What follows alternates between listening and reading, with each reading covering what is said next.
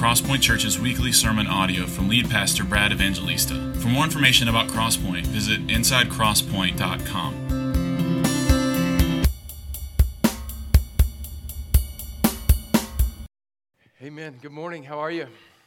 Let's open our Bibles to 1 Corinthians chapter 11. 1 Corinthians chapter 11. This is a standalone sermon on the Lord's Supper, and this is the first Sunday of the month. We, as is our tradition, receive the Lord's Supper together, generally on the first Sunday of the month. And so as we're taking a short summer break from our series through Hebrews, I thought it would be good for us to revisit and to think deeply about what we're doing when we do this all-important task of coming together around the Lord's table on the first Sunday of the month. Then next week, we're going to get into a short summer series, say that 10 times fast, a short summer series of following Jesus, various encounters in the Gospels, and some of the other guys are going to be preaching. Ruben will be preaching next week, and then Robert and Tyler and myself, we're kind of sharing that series. And then, Lord willing, in August, we're going to get back into Hebrews. Here's the outline for today. We're going to read a classic, really the classic passage on communion in Paul's letter to the Corinthians. We're diving down into the middle of 1 Corinthians 11. We preached through it about 12 years ago. I'm sure you guys remember that series well. But we're diving down right into the middle of 1 Corinthians 11, so I'm going to give you a little context of what's going on before we read it. But here's the outline. I think the text that we're going to read, verses 17 through 34, breaks down into three divisions, and we're going to kind of think along these lines as I read and stop and explain. First, Paul talks about divisions in the church. Then secondly, he talks about instruction, specific instruction on how and what we're to think about when we're receiving the Lord's Supper. And then thirdly, he's going to talk about examination, specifically self-examination, the real heart of what we're doing when we come together to receive this meal of the bread and the cup. So let me pray, and we're going to get right into the text. Lord, thank you for this day. You have ordained June 4th, 2023, in your book before it came to be for every one of us in this room. Everybody is here for a purpose, for your divine, good, providential purpose. Lord, would you give us focus now? Would you help me? I pray that you would admonish the idle, that you would encourage the faint-hearted, that you would help and strengthen the weak, and that you would give spiritual life to any that might be spiritually dead in this room. That we would see and savor the beauty of Christ as we think about communion. And that today, as we receive the elements together as a church family, as believers gathered together, that beautiful, eternal, wonderful things would happen. Bondage-breaking things, liberating things would happen in our soul this morning. I pray it all for your name, for your glory, and for the good of your people. In Jesus' name, amen. Okay, let me start reading in 1 Corinthians chapter 11, verse 17. Before I do, 1 Corinthians is one of my favorite letters in the New Testament. Obviously, it's written to the church in Corinth. And one of the things that's remarkable about Paul's letter, especially his first letter to the Corinthians, is what a mess the church in Corinth is, which I find just really encouraging. He spends the first part of the first chapter encouraging them and telling them how much he loves them and all the good that he sees in them. And then he spends basically the next 14 and a half chapters just absolutely unloading on them and giving it to them. But it's, in a way, isn't that wonderfully encouraging that messy churches like the church at Corinth are the type of churches that God loves. And so he's correcting them. One of the major themes in Corinthians was the division, the factions in the church, and the selfishness in the church. They were a very gifted group of people in a lot of different ways, spiritually gifted. But part of what marked their life as a church was a kind of self-centeredness, a kind of me-firstness to them, and a carnality that flowed out of their selfishness. And Paul is very concerned about that. And we saw that in their spiritual gifts, the way that they sort of used them for their own personal sort of glory, how they had sort of factions, they followed different personalities in the church. And here in chapter 11, he is giving them instruction on what they were to do when they were to receive the Lord's Supper. Now, this is obviously, it finds its roots in the Last Supper in John. Remember when we looked at John chapters 13, 14, 15, 16, 17, is this Last Supper where Jesus is with his disciples on the night that he's betrayed, before he's about to be crucified. And he then has this last meal with his disciples, and he breaks the bread, and he said, "This is my body, which is for you." And he takes the cup, and he says, "This is the cup of the new covenant, which is for you."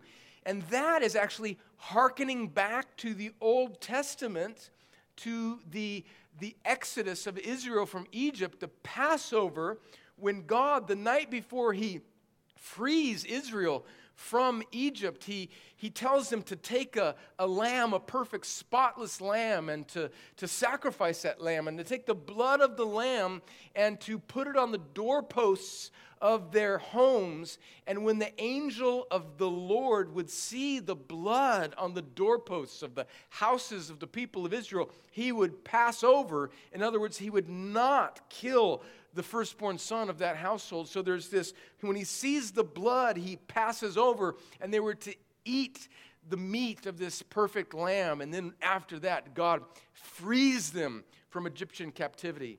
And so what's going on in the Passover, the exodus from Egypt, is a kind of shadow that's pointing to this Last Supper in the Gospels, where Christ is the perfect Passover lamb, by the blood, spares us from God's wrath, and we are to feast on him. And now this is now instituted in the New Testament church, and now God's people are instructed to, when they gather regularly, as often as they do it, different churches have different practices, whether it's weekly or monthly or maybe less frequently. We do it monthly here.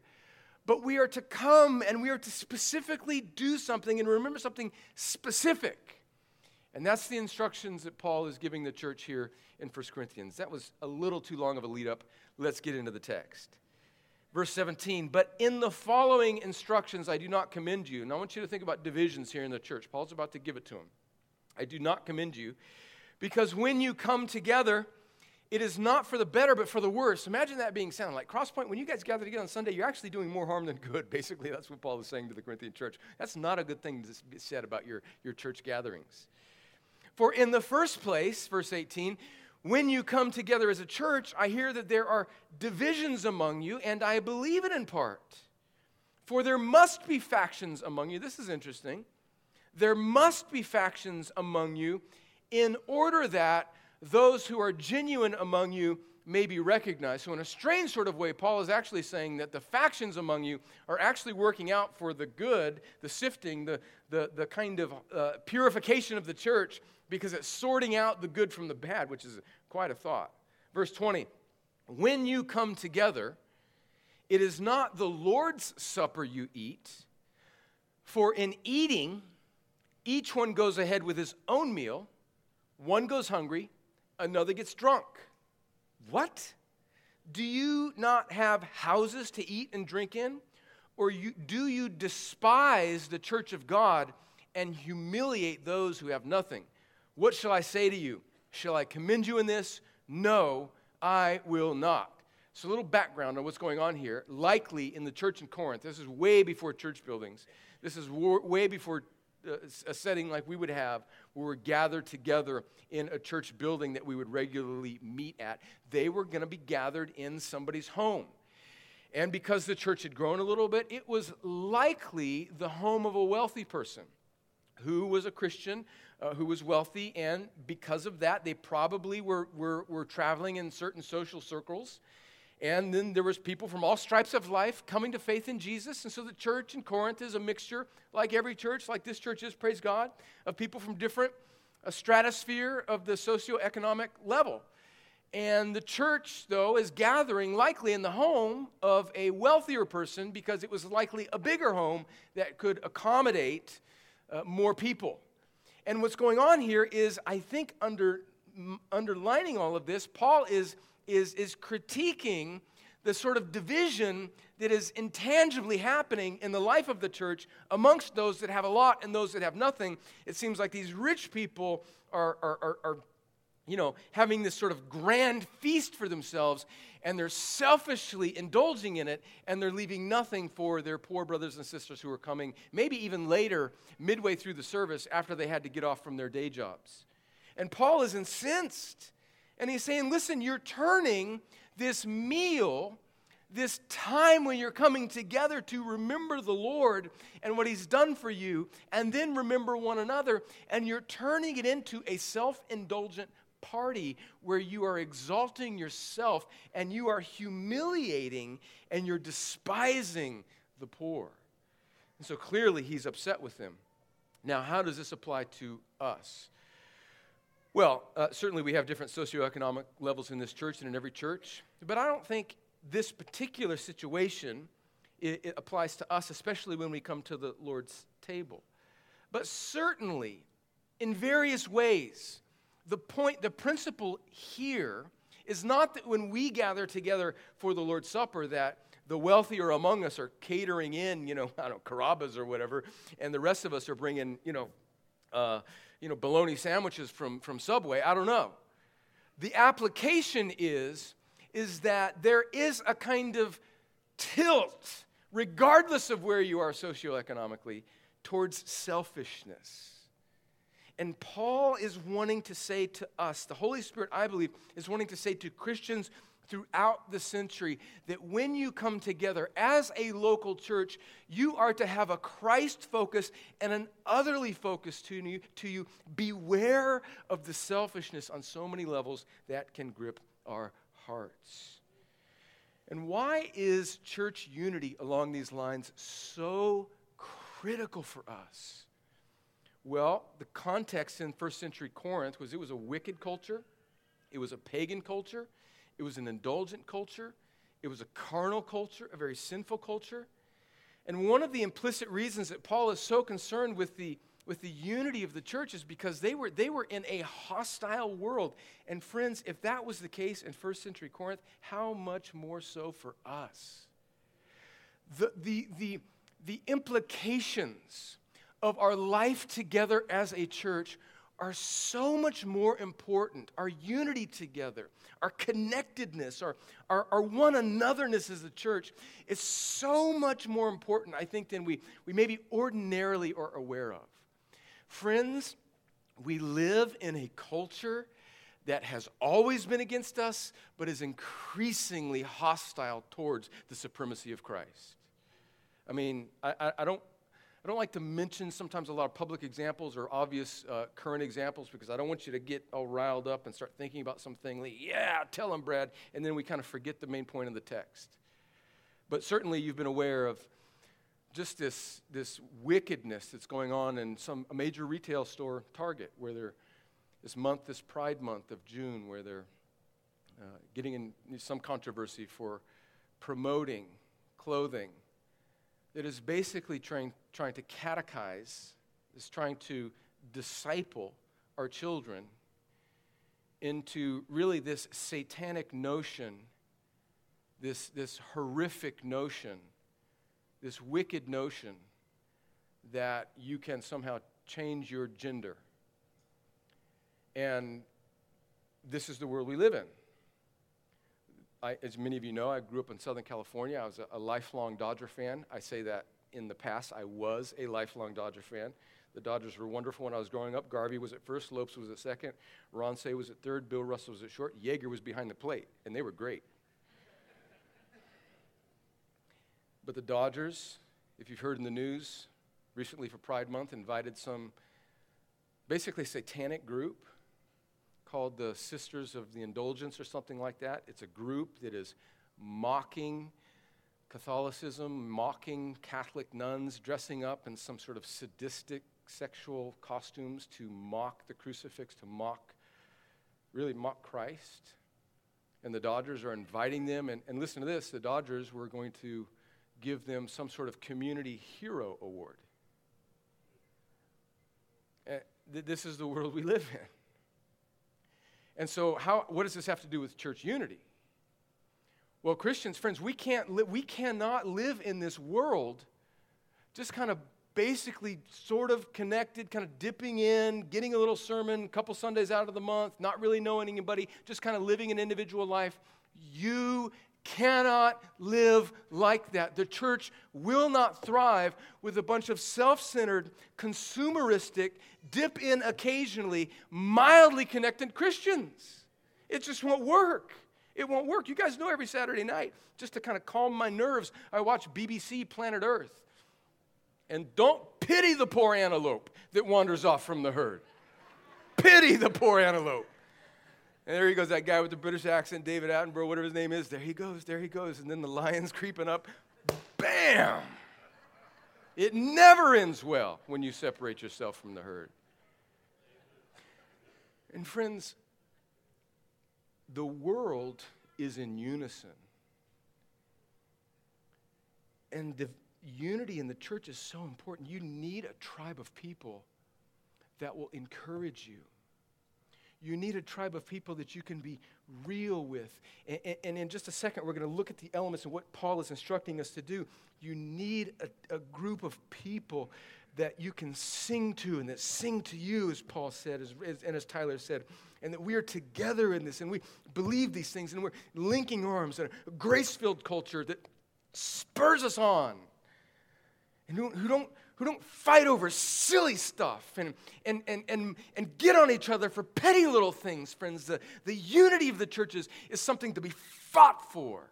And Paul is calling the church to that. Let's keep going. Instruction. Now he's going to zero in on what we're doing. Verse 23 through 26. For I received from the Lord what I also delivered to you, that the Lord Jesus, on the night when he was betrayed, so he's hearkening back specifically to the Gospels where Jesus gives this instruction, that the Lord Jesus, on the night when he was betrayed, took bread, and when he had given thanks, he broke it and said, "This is my body." Now he's speaking metaphorically here. "This is my body, which is for you. Do this in remembrance of me." In the same way, he also took the cup after supper, saying, "This cup is the new covenant in my blood. Do this as often as you drink it in remembrance of me. For as often as you eat this bread and drink the cup, you proclaim the Lord's death until he comes." Okay, a little background here. Again, this is clearly, even though Paul was not a Christian at the time, he was a religious zealot bent on killing Christians, a religious Jewish leader who wasn't following Jesus during Jesus' life on earth. Then in Acts chapter 9, Jesus returns from heaven, knocks him off his donkey. He's converted.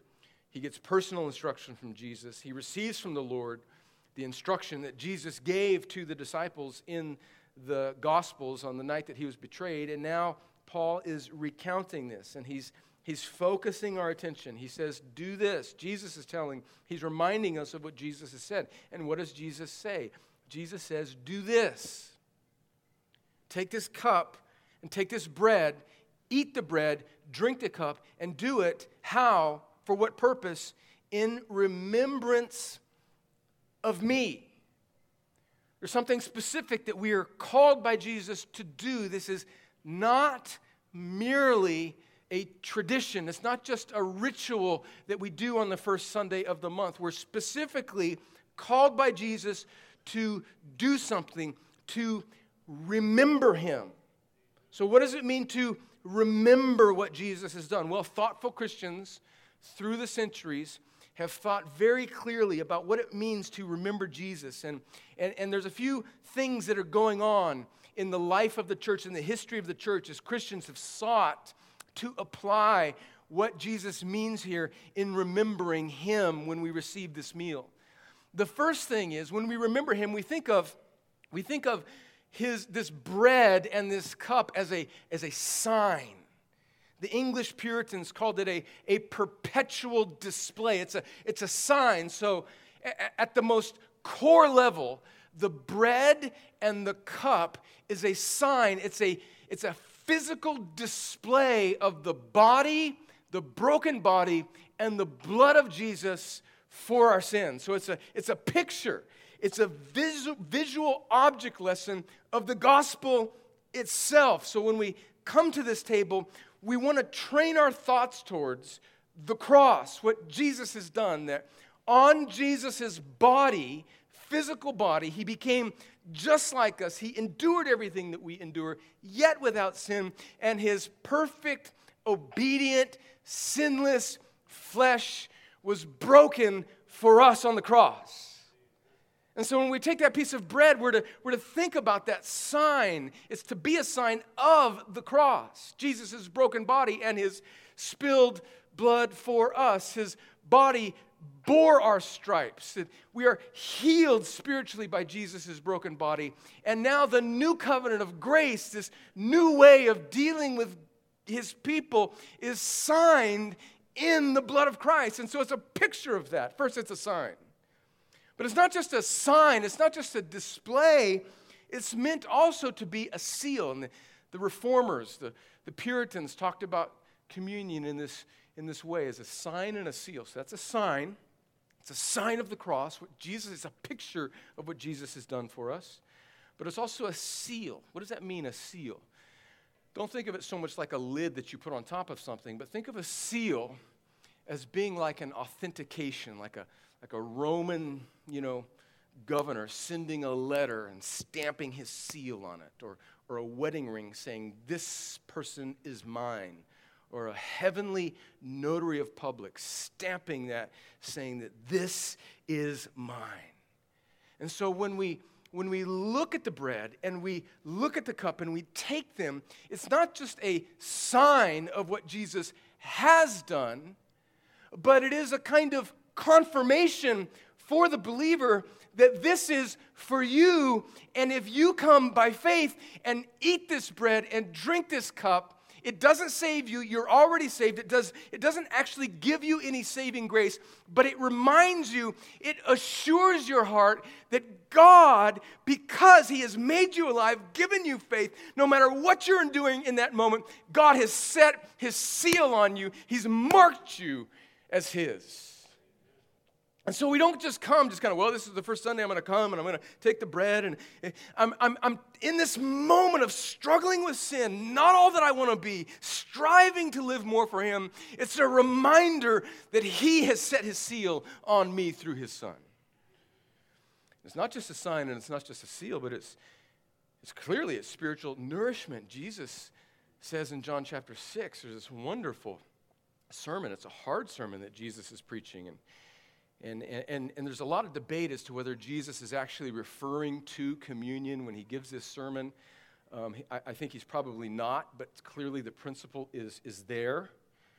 And what's going on in John chapter 6 is Jesus feeds the multitudes, just multiplies the loaves and the fishes, thousands of people, out of just a couple loaves and fishes, follows that up by walking on water, and then gets to the other side of the lake, and there's still some people. And then he preaches a hard sermon in John chapter 6 after these two miracles, and he's basically saying, don't just come to me for the sign, but come to me that you might eat my flesh and drink my blood. So he's speaking metaphorically there. He said, in other words, he's saying, subsist on me.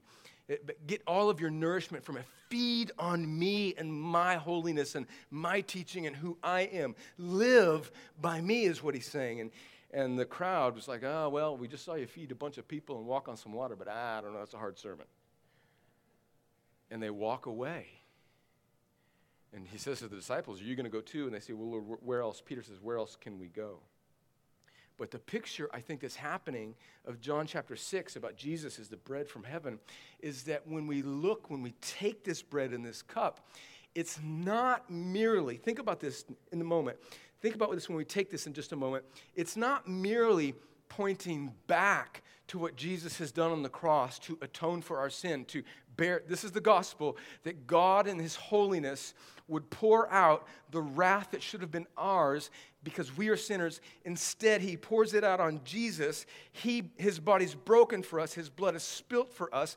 He rescues us, reconciles us. He makes us, he transfers us into the kingdom of his beloved Son. As Rick prayed this morning, we are now his by faith. It's not just looking back. It's not just confirming me now, but it is this nourishment where I say that I cannot live. I am confessing when I come to this table that I cannot live on autopilot. I can't live merely by this one-time decision in the past, but I need Jesus afresh today. I need to feast on Jesus today. I need His Word. I need His people, and I need to remember that His Spirit abides in me. And when we come to the table and we eat the bread and we drink the cup, not only is it a sign of what He's done, not only is it a seal assuring us of that we are His, but it is our confession that we need His nourishment today. Today. We feast on Christ. The gospel is not just say something, confess something at one point in your life, and then move on by yourself, and then at the end, God will, you'll reunite. No, it's every day manna from heaven. Jesus is bread from heaven. And then finally, it's not just this personal thing. And this is where I think a lot of American Christians, because we're such individualistic society, such individualistic people, is that, listen to me, this is so big. And I think that the great misunderstanding in the Christian church is not because of the people, but it's because I think of the idolatry of much of leadership in the American church. We want big crowds. We want people to make us feel good. And so we individualize everything. We make it consumeristic, and we just want to assuage our insecure pastoral egos, and it's wrecked much of the American church. I'm not against a big church. I would love for more people to come to faith in Jesus.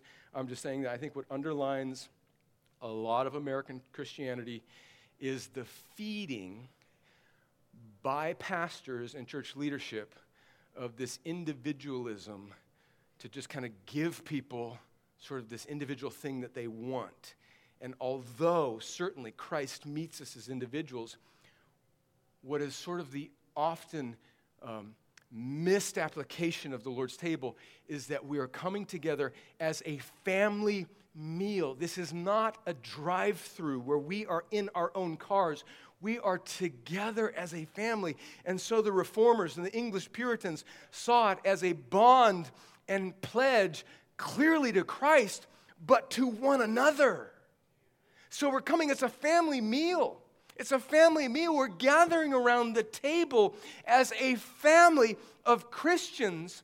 And part of Paul's rebuke is that they were sort of selfishly indulging, only caring about themselves or their little group, and they didn't have the whole church in mind. And so when we come to this table, the doing this, the remembering of Jesus clearly is involving the sign of the gospel. I look at the bread and the cup, and I remember what He's done with my sin. It's the seal. He gives me assurance as I'm fighting sin. It causes me to remember that I need His nourishment daily, but it also causes me to look around and say, oh, I'm with everybody here. We're in this together, and I need them and they need me. It's this mutual connectedness that when we take this meal, we fight to care more for others than we care about ourselves. And then finally in verse 26, he says, for as often as you eat this bread and drink the cup, you proclaim the Lord's death until He comes. So collectively, we're also doing something really powerful. We're preaching the gospel. And especially with a crowd this size, a group of people this size, there's certainly people here that are not yet believers, I would imagine. It's just kind of the law of averages. And some of you probably know yourself consciously to not yet be a believer. You're investigating Christianity. You're coming. You're so welcome. I'm glad you're here. Some of you, actually, may think that you're a believer, but you're not. You're self-deceived. You've kind of heard a weak, watered-down version of the gospel, and you've never really heard about the holiness of God and the exclusivity of Christ and your helplessness before a holy God, and that He alone is the one who can draw you and give you a new heart so you can believe. And so what happens in moments like this, hopefully every Sunday in the preaching of the Word, but especially when we receive the Lord's table, is that there's this element that verse 26 is speaking of, that you, if you are an unbeliever, whether you realize it or not, you're in a kind of evangelistic crusade.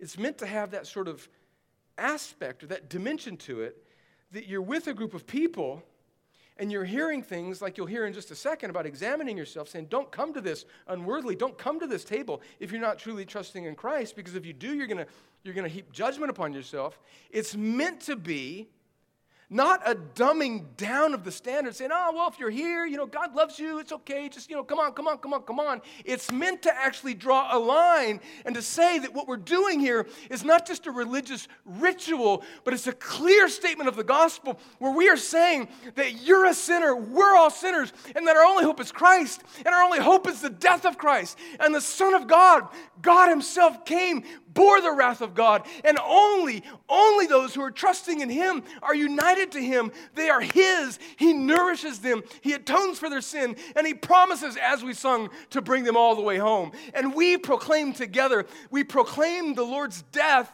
what? Until he comes. So we're going somewhere. This life is not all that there is. And so if you are not a believer and you're here on a day when we receive the Lord's Supper, it's actually meant to be a kind of evangelistic sermon to you, to see we're proclaiming the Lord's death. This is the way. He is the one, and he's coming back. Trust in Jesus.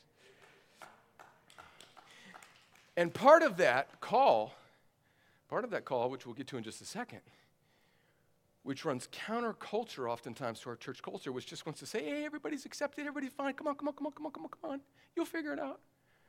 Part of actually the most loving thing that we can do as a church family is to be real clear about what it means to be a believer, to be united to Christ, and what it isn't. And that's what Paul gets into next, examination. Let's read. Whoever therefore, verse 27, whoever therefore eats the bread or drinks the cup of the Lord in an unworthy manner will be guilty concerning the body and blood of the Lord. Let a person examine himself then, and so eat of the bread and drink the cup. For anyone who eats and drinks without discerning the body eats and drinks judgment on himself. Those are severe words. Now listen to this, verse 30. That is why many of you are weak and ill, and some have died. But if we judged ourselves truly, we would not be judged. But when we are judged by the Lord, we are disciplined so that we may not be condemned along with the world. So then, my brothers, when you come together to eat, wait for one another.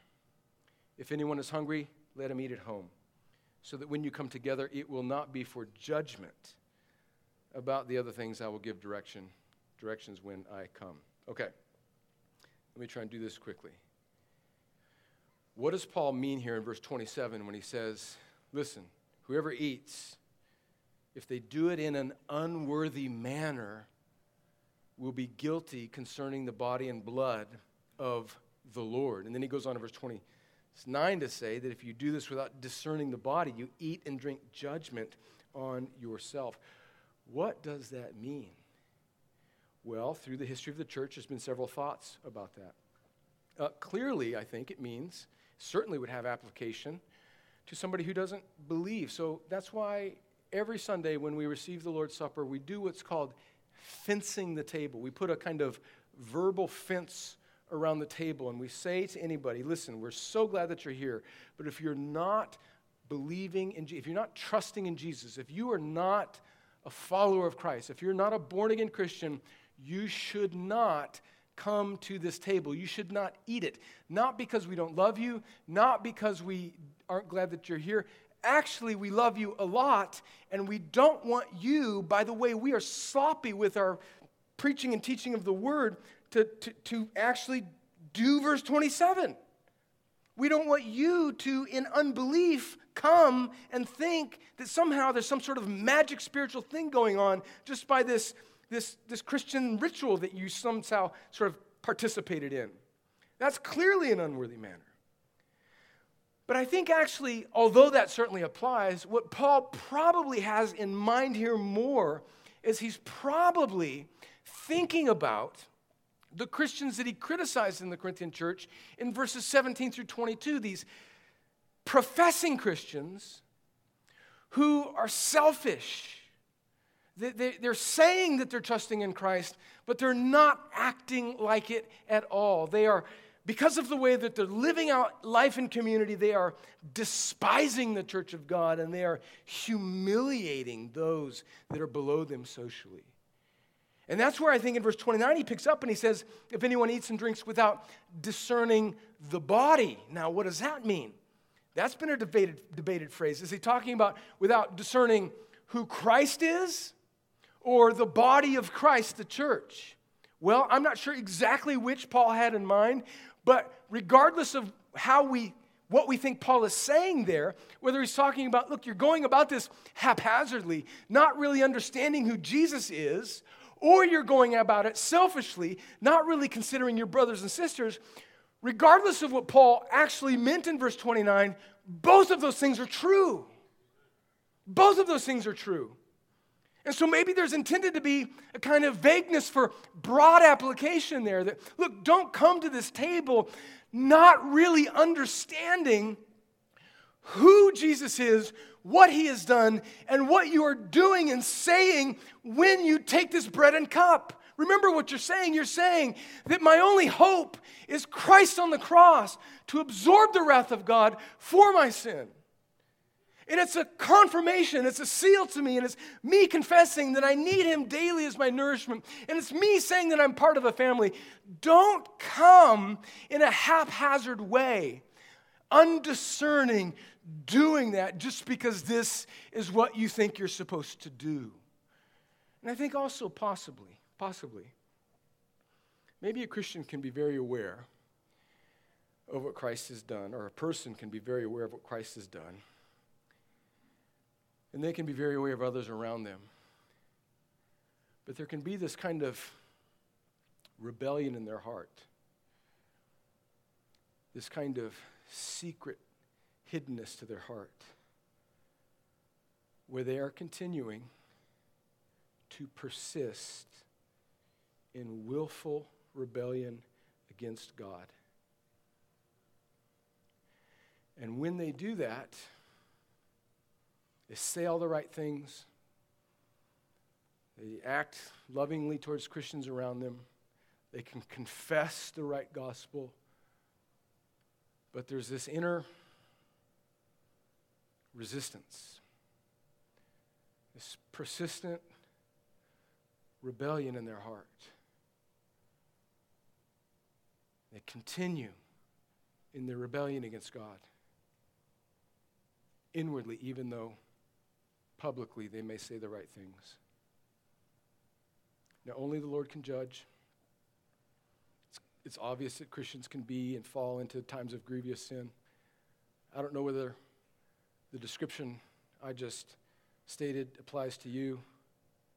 And I don't know if it does apply to you, whether or not you're truly born again and just going through a time of grievous backsliding, or you're self-deceived and you need to be born again for the first time. Regardless, whatever the state, if that describes you, that is an unworthy way to come to the Lord's table. Don't take this meal if that describes you. But what unworthy does not mean, listen to me now, listen to me, dear ones. What it does not mean the Christian who is fighting with all of their might and sometimes failing terribly against sin. It doesn't mean to that person, this is the opposite of what communion means. It does not mean you get your act together and then when you have reached a certain level of relative sanctification and holiness, then you can come. Friends, that is not what this means. This table, this meal is for people who are beat up, who are struggling, who are striving, who many times are failing, but they're taking God's side against their sin, they're hating their sin, and they're wanting. This table is meant not for those that have arrived, but are those who are getting beat up, and it's meant as a means of grace to be part of the lever of God's grace that breaks you free from that bond. And it's meant to cause you to look up to the display, the sign of what Jesus, to remind you. So you're in the pit of sin and you feel so unworthy. You're trapped by some hidden thing, and God intends this meal for you. For you. Now you're not in this some sort of way hardening your heart against God, faking it as you go along, acting like you're a Christian, but in your heart you're not. It's for the struggler who is saying, God, I need you. And it's meant to get your eyes off of yourself so that you'd put your eyes on Jesus, so that you'd grab a hold of him and that you would see him. And as we sang that song that you're saying, my sin is atoned for. It's his, it's on his shoulders. He took it away, and his righteousness is mine, and I am his, and he is mine. That's for the sinner. It's for the sinner to come and to be freed and to be renewed and to receive the grace of God afresh. There's this wonderful old story where Martin Lloyd-Jones, the great Welsh preacher back in London, back in the mid-1900s, he tells the story of this Scottish preacher named John Duncan, who preached back in Scotland, which is generally where Scottish preachers preach, back in the early 1700s. And John Duncan, they called him Rabbi Duncan, not because he was a Jewish rabbi, but I don't know, just some nickname, because I guess he was a good teacher or something. And he was preaching a communion service to his church, and there was this woman in the back of the service that he noticed was not taking. And he knew her life. He knew she was struggling with some sins. And she was weeping in the back of the church. And she was refusing to come to the table. And John Duncan, Pastor Duncan, went to the back of the congregation. And he said to the woman, he's a real mild-mannered, sweet, gentle guy, which made this so out of character. He said to the woman as she was weeping, thinking that the table wasn't for sinners, thinking that she was trapped in her sin, wanting God's grace, but examining herself and saying, I can't go. And Pastor Duncan went up to her. She's sitting in the back of the sanctuary, crying, seemingly stuck in her guilt. And he leans down to her and he says, woman, take, eat. Take, eat.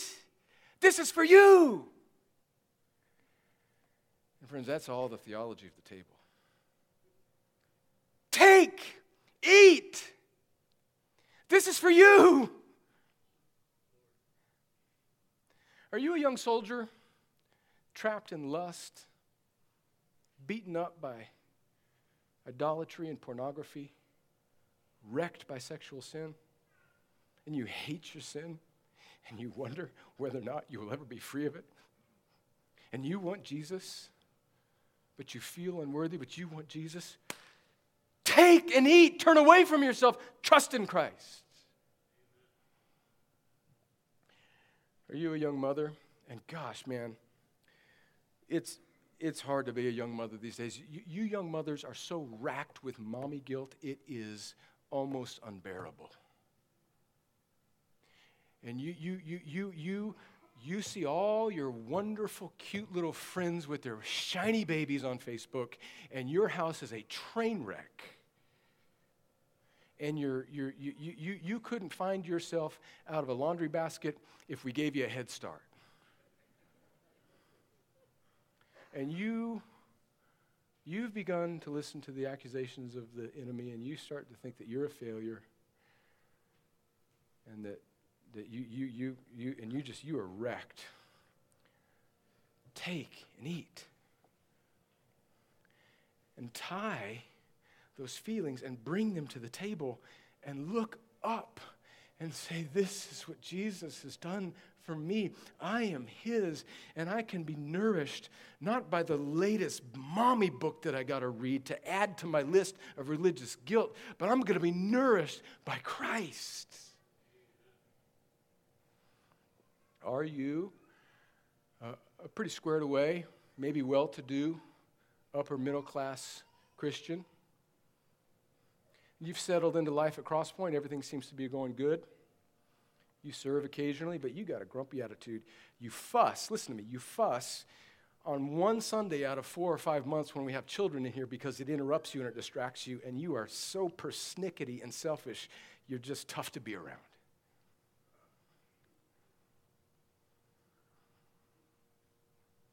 What are you supposed to do? Get grumpy? Sit out next time we have children in the church? Fade away? No, you're to take and eat. You're to come. You're to come. You're to come and you're to see that.